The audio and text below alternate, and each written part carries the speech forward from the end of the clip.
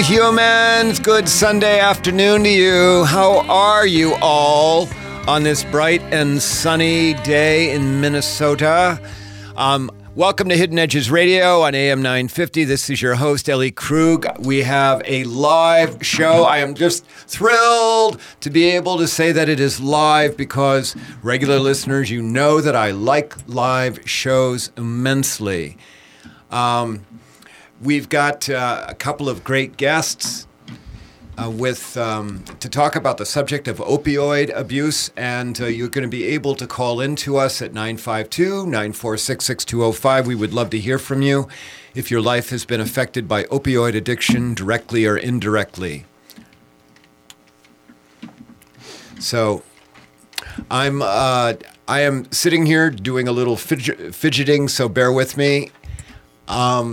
So with me in the room, we have a couple of wonderful guests. I have with me Claire Wilson, who is the Assistant Commissioner for the Community Supports Administration through the Department of Human Services. Her work includes dealing with public education as it relates to opioid addiction, and we have a horrible problem here in Minnesota and in the Twin Cities, but in greater Minnesota about opioid addiction. So, Assistant Commissioner Wilson, Claire, welcome to Hidden Edges Radio. Thanks so much. And we also have Dr. Antony Stately, who is the Chief Executive Officer of the Native American Community Clinic in Minneapolis. He holds a degree, a PhD in clinical psychology. Dr. Stately, welcome to Hidden Edges Radio. Thank you so much. We are thrilled to have you here, and opioid addiction is a topic that is near and dear to my heart. As I explained to you before the show went on, I've lost a 19-year-old nephew to opioid addiction, and I have another nephew who is also currently an on-again, off-again heroin user. Both of those nephews came from an upper-class white family, I might add, as well. And so this is a topic that's near and dear to us in my family, and I know that it's a topic near and dear to Minnesotans across the state. And for those of you who are listening right now, if you want, please give us a call in if your life or the life of someone you have loved has been affected by opioid addiction. Give us a call at 952-946-6205. And so Claire and Dr. Stately, can you summarize to us what is the current state of the emergency, if that's the right word, I think it is, of the opioid epidemic in Minnesota? Sure. Thanks so much for having us on, and thanks in particular for focusing on this. You know, right now what we're seeing is it is a crisis, and it has had a far-reaching and devastating impact across Minnesota. I think it is well worth noting and has to be continually that in addition to the impact that it's having, of course, on white communities, we have the largest rate of disparities in the nation in terms of opioid overdose deaths, impacting the African-American community, the American Indian community, our LGBTQ communities. And so it is a crisis. And it has had a devastating impact both in the urban areas and also, as you mentioned at the top there, Ellie, in our rural and greater Minnesota areas as well. So, and Dr. Stately, I mean, before I've been involved in doing some research as it relates to opioid addiction and led some focus groups on it, and particularly as it related to the LGBTQ community. As I got into it, I was surprised about some of the ideology, some of the things that are causing people to use opioids. What are you finding, and what can you tell us? Well, I think the state of the crisis that we have now really has its roots originally in probably sort of the unchecked use of prescription medication and sort of the big pharma's sort of push to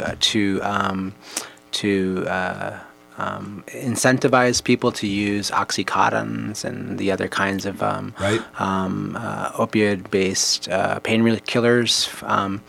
And then there's also lots of evidence emerging in the more recent sort of news that suggests that the big pharma companies that have sort of taken that on as their strategy, that they knowingly and probably, intentionally sort of diminish the addictive quality of that particular sort of medication. And so as a result, what you end up having is you have a lot of doctors who are incentivized to give very addictive pain medication to individuals seeking medical assistance or medical help for all kinds of forms of pain. You also had, I think, concomitantly at the same time, you had a lot of we didn't have a tremendous amount of knowledge and understanding broadly in terms of research and our ability to understand pain and understand, what's the best way to approach that and treat that. And so you have these two things happening at the same time, and what ends up happening is you have a significant amount of people across the nation and in our communities becoming addicted very quickly to a very, very powerful chemical agent that rapidly they gain little or any control over, right? So I think that's pretty much where the foundation started. So Big Pharma pushed it and became more available, and we've got doctors that, through ignorance, yes, lack of education, and perhaps some incentivizing on the part of Big Pharma, started prescribing these drugs. But that kind of protocol we can sort of deal with. I mean, we can tell the doctors to cut back on their prescriptions. We can substitute different drugs for pain, but the epidemic continues. I mean, it's just getting worse. Well, absolutely, and I think that it's important to note that is true. We can come up with new strategies, and we actually have done a lot. I mean, Claire could probably speak to this from the state's perspective on what the state has done with the pharmaceutical registry and those kinds of things, and making sure that folks are tracking people who are getting multiple prescriptions and those kinds of things. We have really done a really good job on that in terms of a system. The challenge is that what ends up happening in these kinds of situations, how things become epidemic-wide, right? You had, there's a great book that was put out a couple of years ago called Dreamland, and I can't remember the name of the individual who wrote it. He probably would be really upset that I forgot his name. But it was a really, really interesting book, and what that book talks about is, these two things that happened, this thing that happened in this sort of like the legitimate quote-unquote world of like big pharma and medicine and those other things, and then at the same time as jurisdictions, the DEA and a number of other people were kind of pulling back and limiting the ability for people to give out all kinds of scripts, right?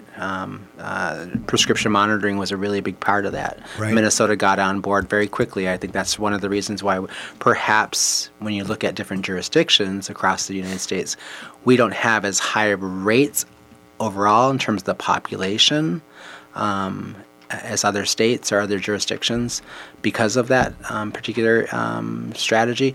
However, at the same time as the access to pills and prescription medication was tightening up, you also had the drug cartels releasing black tar heroin into communities at about the same time. So what happens to people who are addicted to something like an opiate that they used to get through sort of a legal means of like getting a prescription or those kinds of things, or maybe they're pilfering out of grandma's cupboard and those kinds of things. But as soon as that faucet gets turned off, they still have the addiction and they still have the need, the biological chemical need.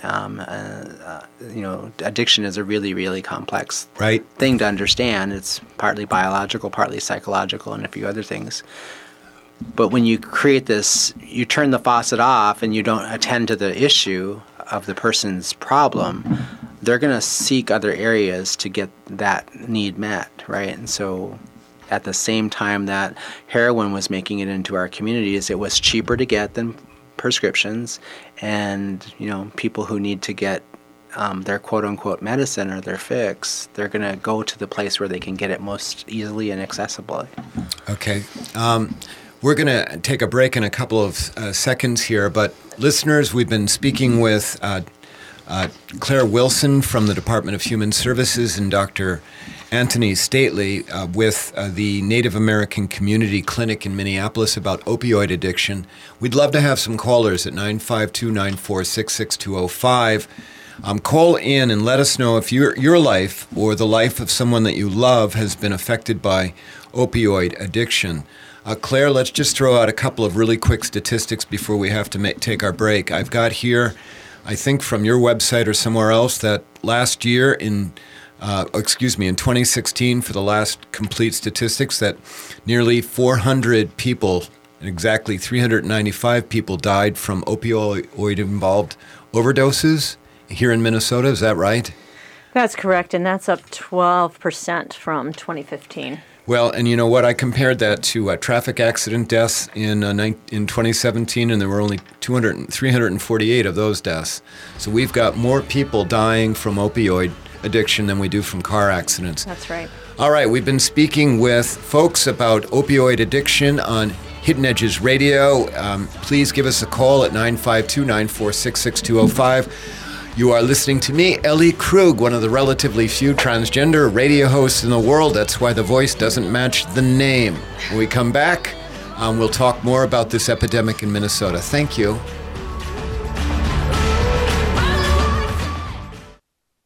Michaud Cooley Erickson, a mechanical and electrical consulting engineering firm in Minneapolis, supports inclusivity by designing spaces for all user groups, honoring inclusivity and respect. These spaces include gender-neutral family restrooms and nursing mothers' rooms. For example, Michaud Cooley Erickson has designed lactation rooms for traveling mothers at the MSP International Airport. Designing these spaces has changed the expectations of similar facilities in airports around the country. Michaud Cooley Erickson designed safe and comfortable environments for occupants who are their number one priority. Hi, this is Gregory Rich from Habitation Furnishing and Design, and I'd like you to tune in to a new program, Drink in the Style.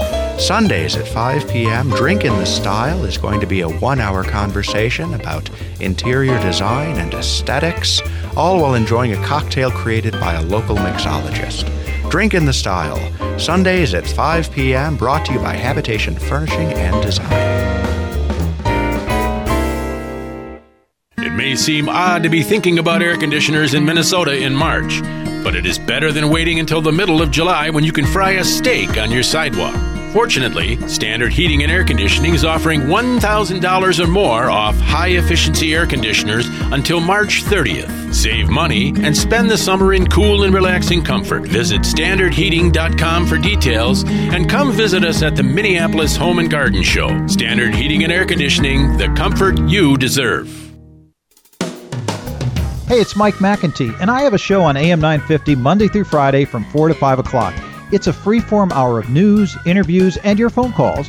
We don't do 10-second sound bites and yelling and screaming about issues. That may make for great entertainment, but it really doesn't help to solve the real problems we face. We try to get the whole story and have an intelligent discussion. We also occasionally have a little fun. Listen in from 4 to 5 o'clock on AM 950 Radio. With spring, it's car wash season. Thank goodness for the Luther Advantage program from Rudy Luther Toyota. Not only do I save 10 cents off per gallon of gas at holiday station stores, but I also get big discounts on car washes. And with free 2 years of maintenance with every new Toyota purchased, I can get my oil change and spring service done with the best service and maintenance department at Rudy Luther Toyota. Clear your spring checklist with great service from Rudy Luther Toyota, the southeast corner of 394 and 169. Brending Electrolysis on Grand Avenue in St. Paul has been a leader in permanent hair removal for people of all skin types and backgrounds for over 30 years, celebrating diversity and priding themselves on finding the right treatment plan for each client's individual needs, regardless of race or gender. Services include electrolysis, body waxing, facials, microneedling, and permanent makeup. Book your 60-minute complimentary consultation, including a 15-minute treatment today for beautiful, lasting results. Visit brendingelectrolysis.com.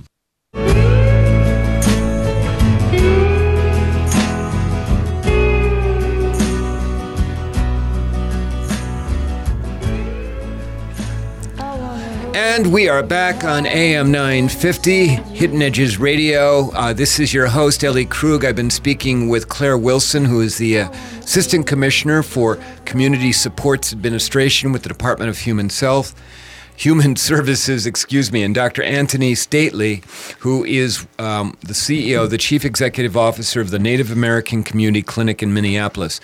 Claire, before we took our break, we were starting to talk about some statistics. I will slow down, thank you. Some statistics as it relates to opioid addiction here in Minnesota. Can you give us some more information to tell us how bad this epidemic is? Because I think people think it's only a metro problem and that it doesn't go out into the greater Minnesota.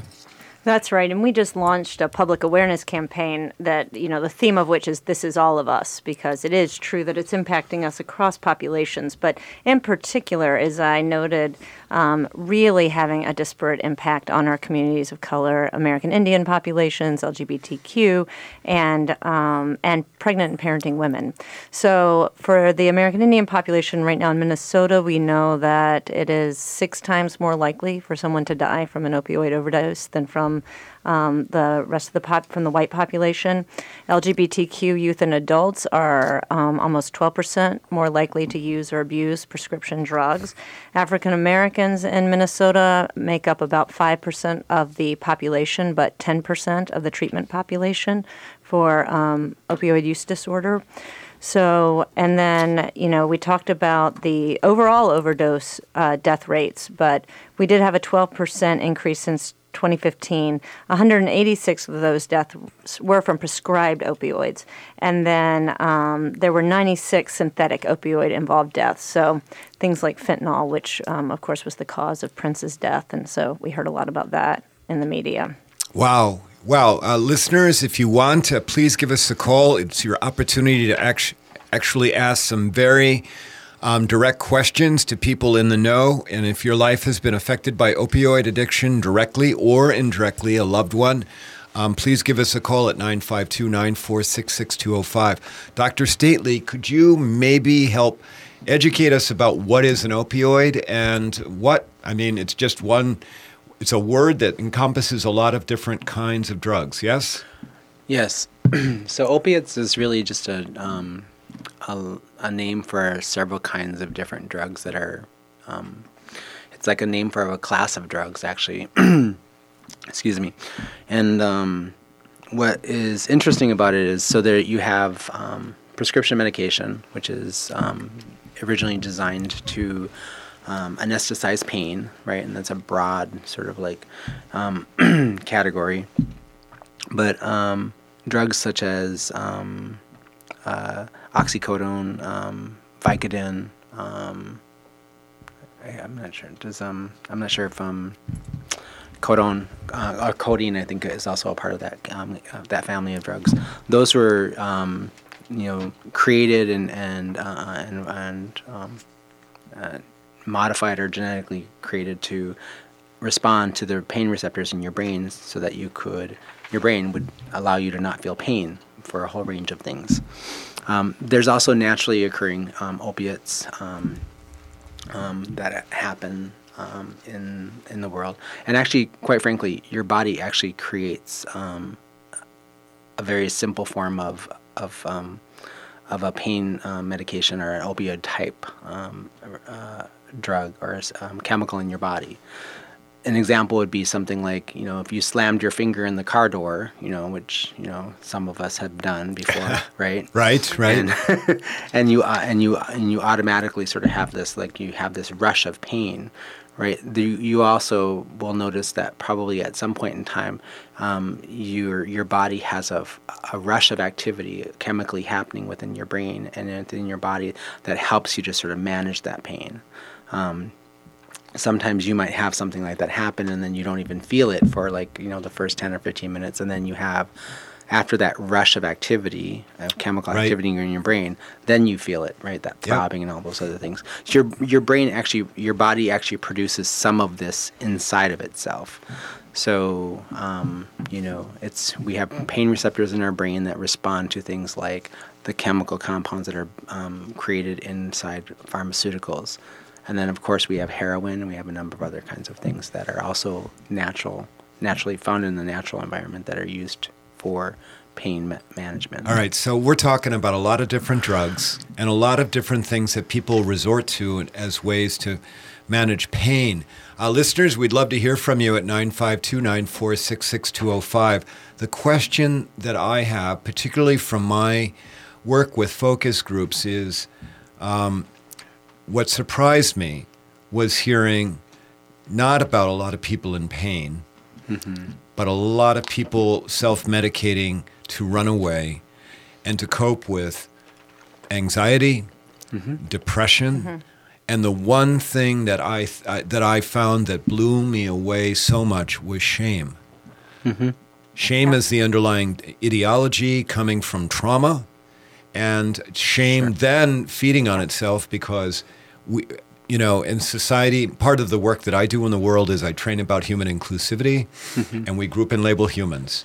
Sure. And on the lowest end of that grouping, on just about the lowest of the low, are quote-unquote drug addicts, okay? Because society is not very understanding or forgiving of people who are quote-unquote drug addicts.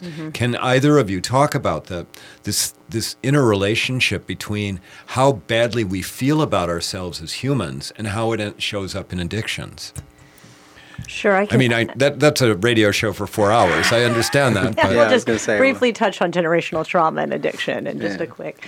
No, you're right. And there is, that is part of the reason why we frequently say, we are fighting not just a drug in this crisis, but a disease. And the disease of addiction does stem from multiple places, as Dr. Stately was saying before. And certainly, particularly within certain communities, there is addressing the deep systemic emotions and societal pressures that come from generational trauma, isolation, where we are right now in terms of coping with increasing anxiety about the state of the world and stigma. So we have seen, and that is one reason why the state's aggressive efforts to address the crisis have, of course, focused on strategies to address prescription monitoring and address prescribing and address other ways of pain, other ways of coping with pain, but have also really focused on strengthening the continuum of care for addiction services in the state of Minnesota. Because really it's getting upstream, it's about prevention, it's about awareness of addiction as a disease, it's about treatment options, which we know work when people are able to access treatment and post-treatment and recovery options. They are able to achieve recovery, and so really putting this into the framework of treating this disease as we do all other healthcare related. All right, and we're going to need to take a break, but when I come back, I want to talk more about this relationship between trauma and shame and how opioid addiction arises. You're listening to me, Ellie Krug, on Hidden Edges Radio. We've been speaking with Claire Wilson from the Department of Human Services and Dr. Antony Stately from the Native American Community Clinic. When we come back, we'll talk more about opioids. Call us at 952-946-6205. We would love to hear from you. Rare chance to talk to professionals. Bye. Brending Electrolysis on Grand Avenue in St. Paul has been a leader in permanent hair removal for people of all skin types and backgrounds for over 30 years, celebrating diversity and priding themselves on finding the right treatment plan for each client's individual needs, regardless of race or gender. Services include electrolysis, body waxing, facials, microneedling, and permanent makeup. Book your 60-minute complimentary consultation, including a 15-minute treatment today for beautiful, lasting results. Visit brendingelectrolysis.com. Moe's Tax Service, family-owned and operated since 1971, providing a full spectrum of tax preparation and associated services. Think about it. Why would you take your most important financial information to a franchise operation with a cheap basic package that goes up dramatically once you're in the door? You can find out all you need to know about Moe's by visiting www.moestax.com. That's MOHStax.com. Or call them at 612-721-2026. Don't be a blockhead. Go to the professionals at Moe's Tax Service. Northeast Minneapolis is known for its creativity, and you'll know exactly why when you eat at Hazel's Northeast. Their creatively prepared comfort food will have you coming back week after week. Breakfasts like biscuits and gravy, granola pancakes, and brisket hash. For lunch, homemade soup and one of the best Reubens in town. And don't miss the daily risotto or Chef Ali's ever-changing dinner specials. Come on in. Bring the whole family. Hazel's Northeast delivers real, good food. Family owned at 29th and Johnson in Minneapolis. Crazy about pets? We are too. The Pet Connection Show is a great venue for fun, informative, and creative conversations about pets. Join myself, Kathy Menard, and Dr. Nicole Parole, along with guests who are leaders in the dynamic and growing pet industry, as we discuss healthcare, relationships, behaviors, and even political issues as they relate to our pets. So come, sit, stay for the Pet Connection Show, Sundays 11 a.m. to noon on AM 950 Radio, the progressive voice of Minnesota. The Spring St. Paul Art Crawl, presented by the St. Paul Art Collective, will be running April 27th, 28th, and 29th. This is a must-do experience that you will love. Over the weekend, you'll have the chance to explore a wide variety of art while touring through local artist studios, lofts, and galleries.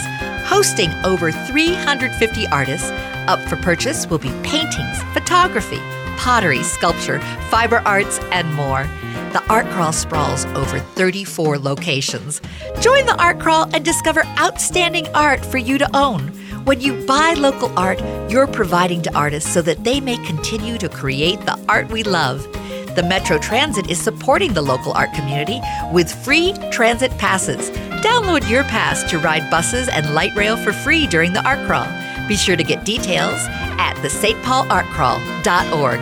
That's the stpaulartcrawl.org. With your AM 950 weather, I'm Sam Turnberg. Today will be mostly sunny with a high near 45, and tonight we'll have a 40% chance of snow with a low around 30. Tomorrow we'll see a high near 42 with freezing rain likely, and Tuesday will be partly sunny with a high near 45. The Eat Local Minnesota Restaurant of the Week is Hazel's Northeast. Their dishes made from scratch are rooted in over 50 years of family tradition that are healthy, hearty, and beautifully served. Come visit them at 29th and Johnson in Northeast Minneapolis, and for more information, see eatlocalminnesota.com.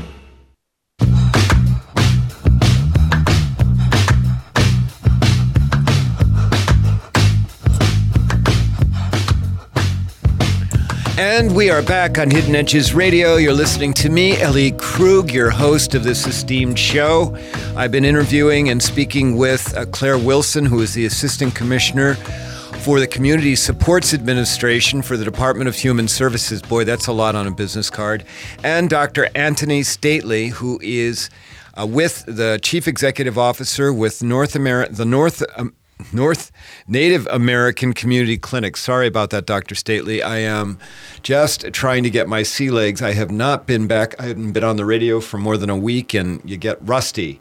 So before we took our break, Dr. Stately, we were talking about the relationship between trauma and anxiety and depression and shame. And Claire used the phrase intergenerational or generational trauma. I wonder if you could explain what generational trauma is, as well as trauma, because I think that there's a general impression out there for a lot of people that trauma is only a physical related thing, that you get slapped on the hand, you suffered trauma.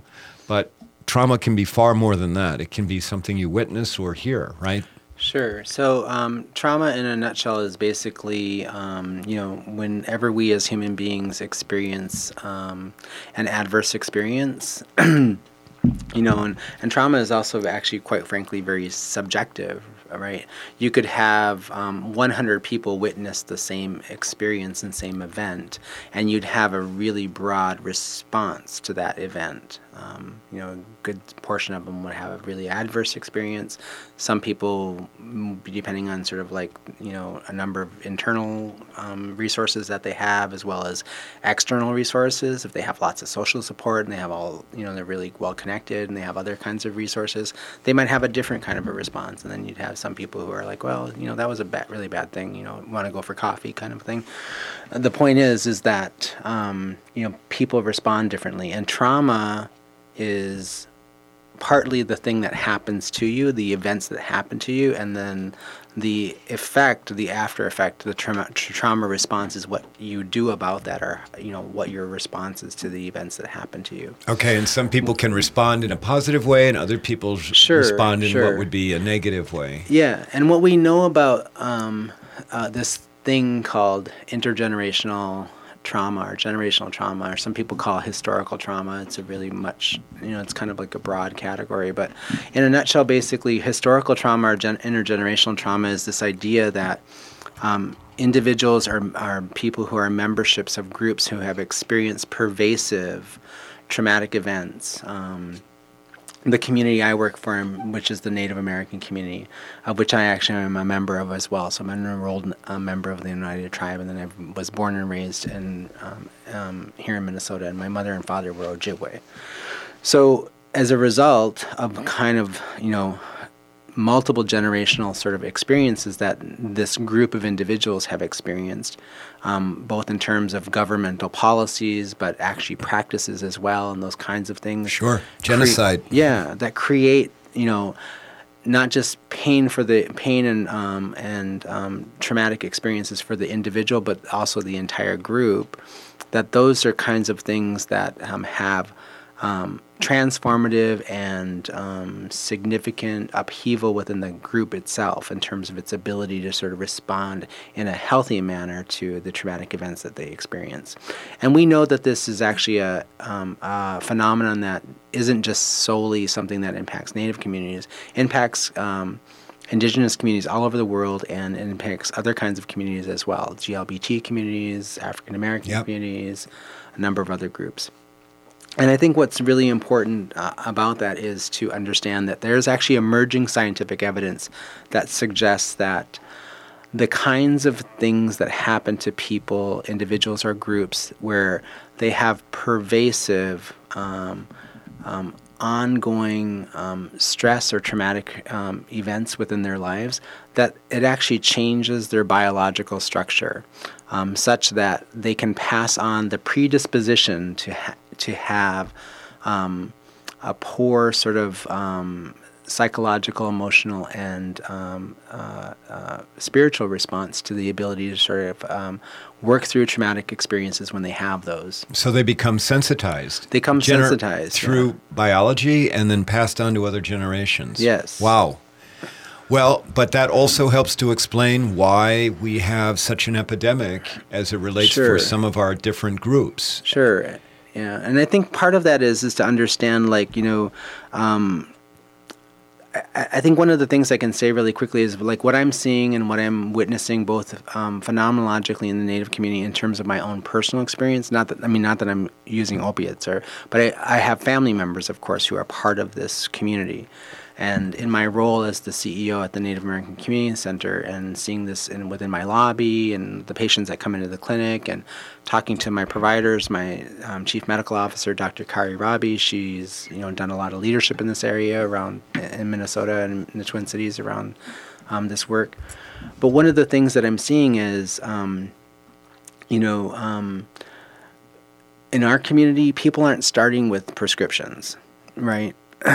And actually the opiate epidemic is hitting us the hardest in the age category right now of 20 to 34. Okay, this is in the Native American community. Yep. So people are starting very young, they're starting out early, and actually what we're seeing is a significant, many of them are actually starting now with going straight to heroin. They're not using the pills first and then jumping to heroin, which we were seeing a few years ago. They're starting with heroin now, mostly because it's really accessible.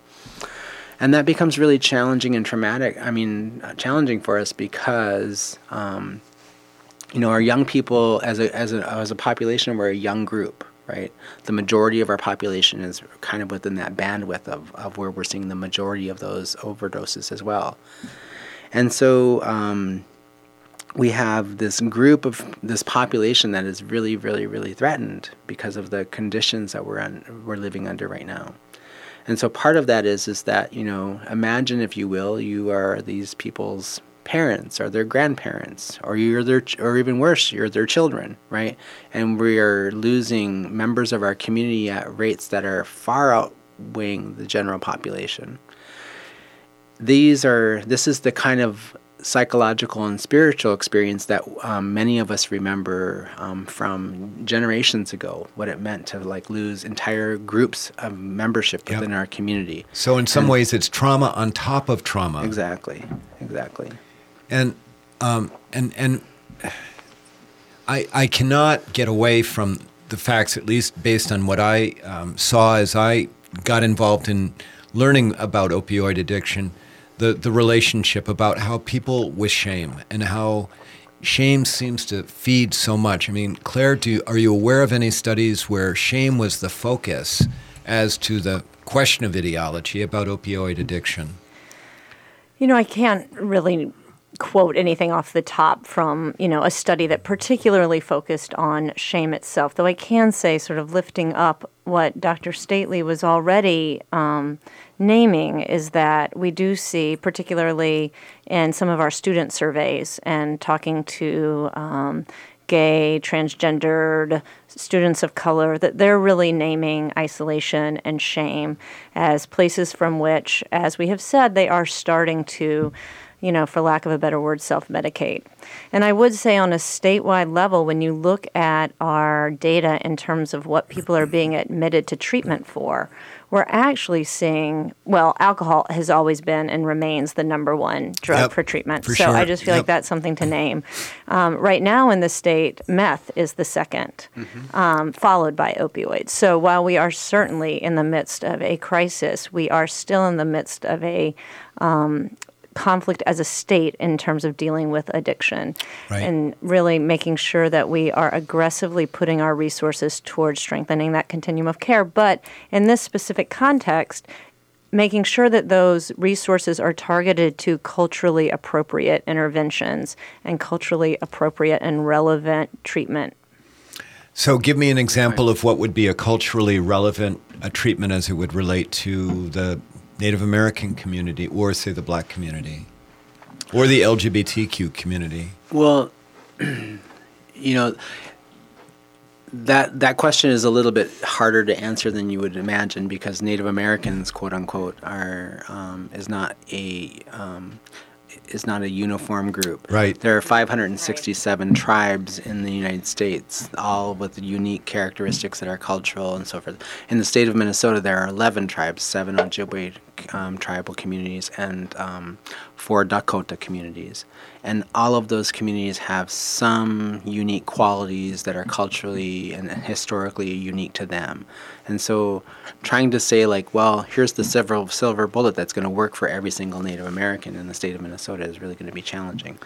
But generally, I think one of the things that we sort of try to do, or we try to sort of move towards, is really making an effort to listen to the voices of the community, know that the community probably knows a lot more about their own experience than we do necessarily as outsiders who work with them, right? So anything that we do has to be done in partnership with them, and rather than to say we know better. Yeah. And to know that people, I think fundamentally also we have to remember that people, nobody who is born comes here with the intention as a human being of becoming an addict, right?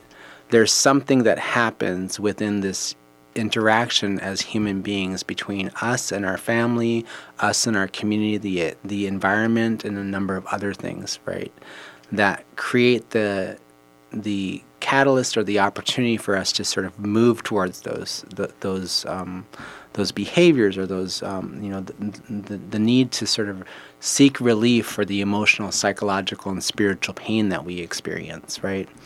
One of the things I loved that Ed Ellinger, the former Minnesota Health Commissioner, said was he described the opiate crisis and some of the other things that we're struggling with broadly, diseases of despair, right? You can call it shame, you can call it despair, whatever. It just doesn't feel good as a human being to be in that state, right?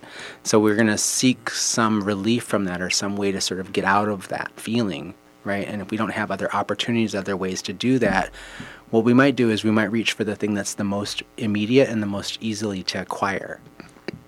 And in some communities, and for some people, those things are drugs and alcohol and a number of other things.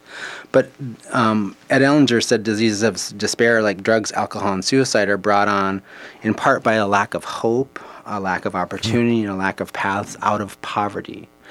And when you think about, when I think about the American Indian community that I've been a member of and that I have served for over 25 years of my life, and the GLBT community, which I also happen to be a gay man, I can't think of any two other communities that are more disenfranchised and who have any more reason to feel despair in today's day and age. Well, on that note, we're going to take a break again. We'd love to have you call in at 952-946-6205. If you've had a family member or yourself who've been affected by opioid addiction. You're listening to me, Ellie Krug, with Hidden Edges Radio. And when we come back, we'll speak further with Claire Wilson from the Department of Human Services and Antony Stately from the Native American Community Clinic in Minneapolis. Thank you.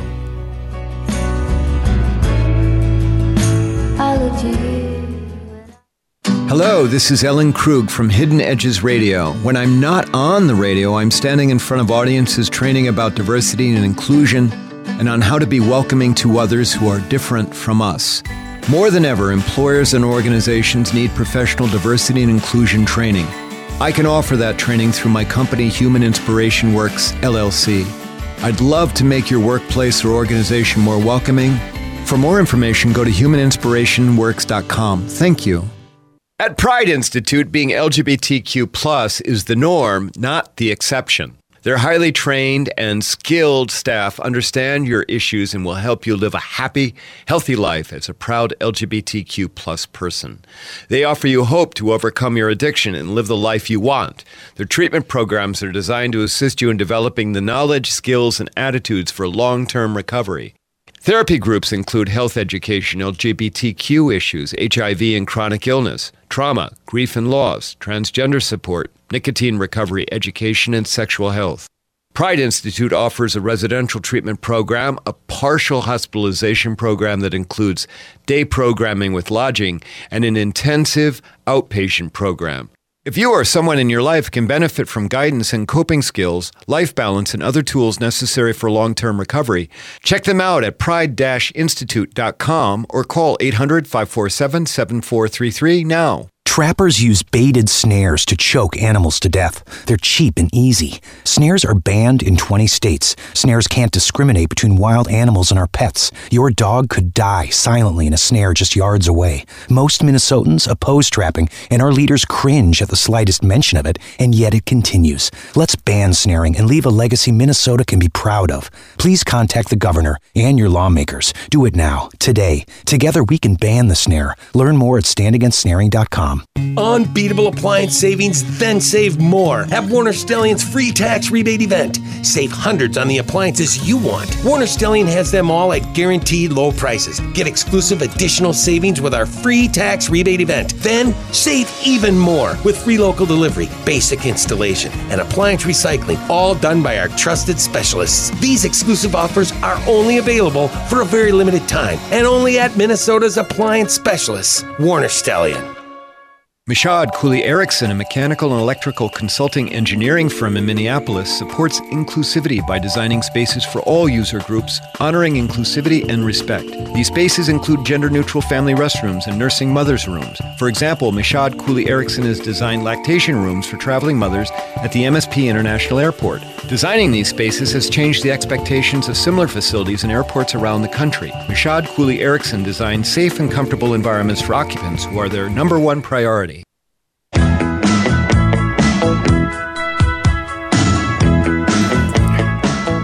And we are back. This is Ellie Krug with Hidden Edges Radio. We've been talking about opioid addiction, and I've been speaking with Claire Wilson from the Department of Human Services and Dr.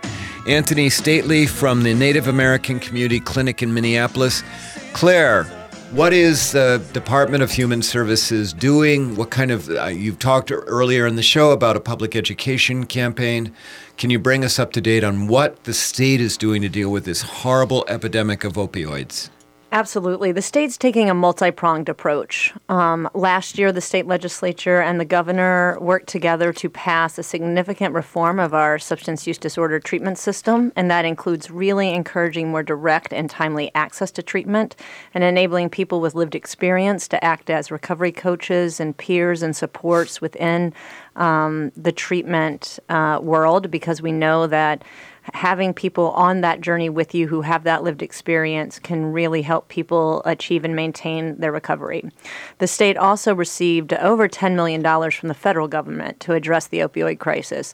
So we have been targeting that to a public awareness campaign, which I mentioned, but also really targeting to the different communities that we've also already mentioned who are impacted, and assuring that we are encouraging direct access to medication-assisted therapies, access for pregnant and parenting moms, where we also see a disparate impact, and really assuring that people are accessing treatment in a timely manner, because we know that when people enter treatment, they have a higher potential for seeing improvement, not just in treating their disease, but in all the ongoing supports that are required to live a whole life. So employment and housing, and diverting hopefully from any engagement with the justice system, which is not something that we've talked a lot about, but which we know there's also a lot of justice-involved communities who are there because of engagement with drugs, and there should be different ways to address that.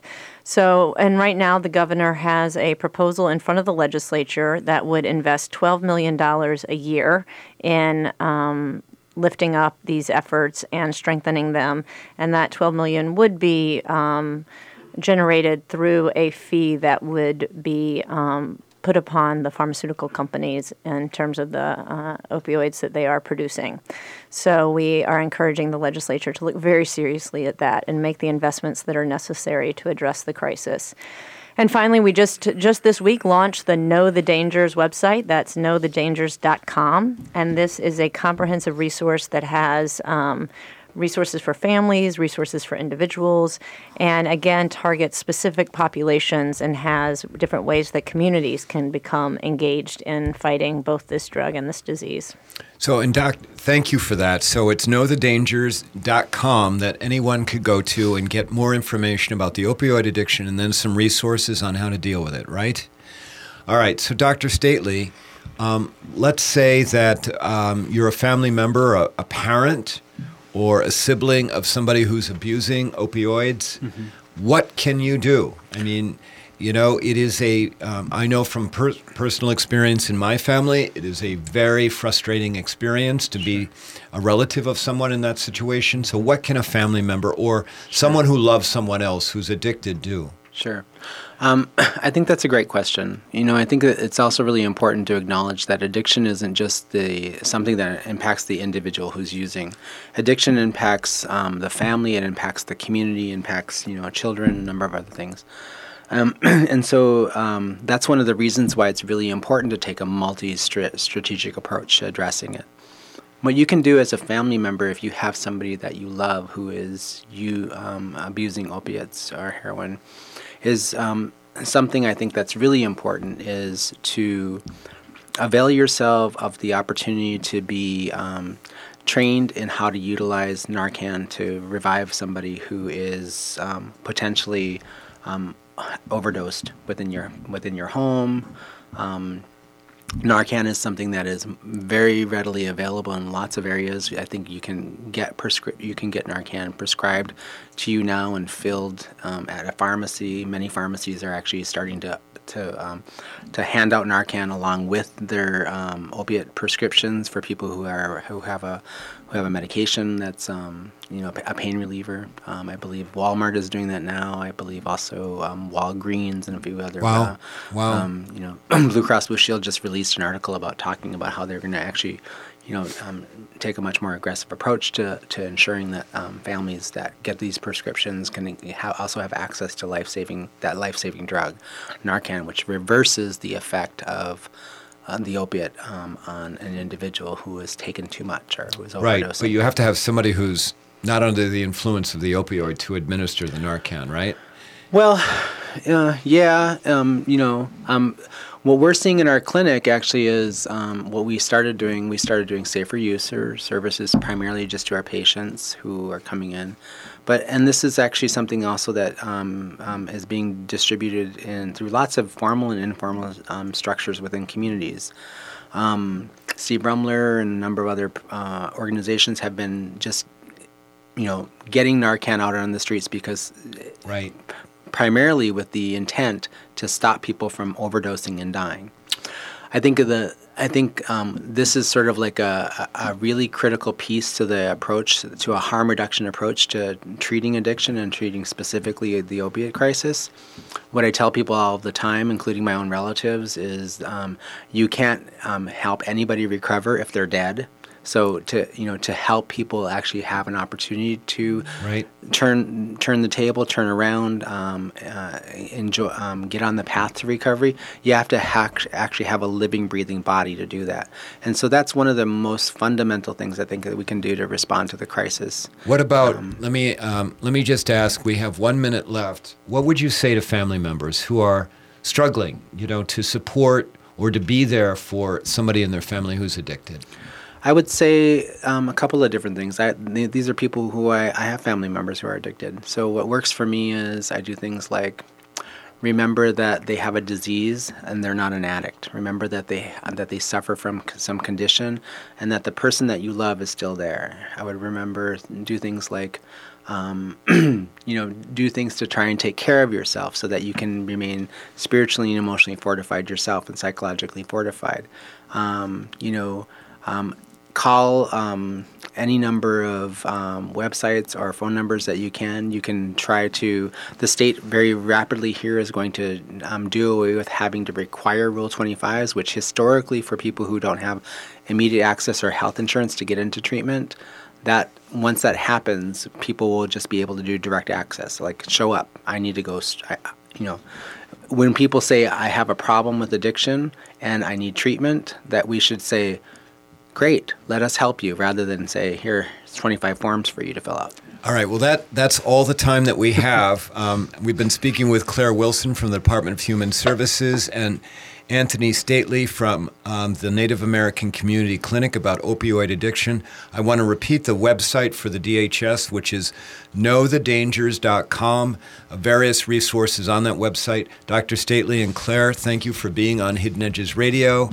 I want to make sure I give a big thanks to our sponsors, the engineering firm of Michaud Cooley Erickson, the law firm of Zahler Stout and Associates, the Pride Institute, which is a drug and alcohol residential program, and Brending Electrolysis. You've been listening to me, Ellie Krug. I need to be a shout out to my producers, Sam Turnberg, and we are out of time. We'll be back to you next week, probably with a repeat show. Take care. Bye-bye.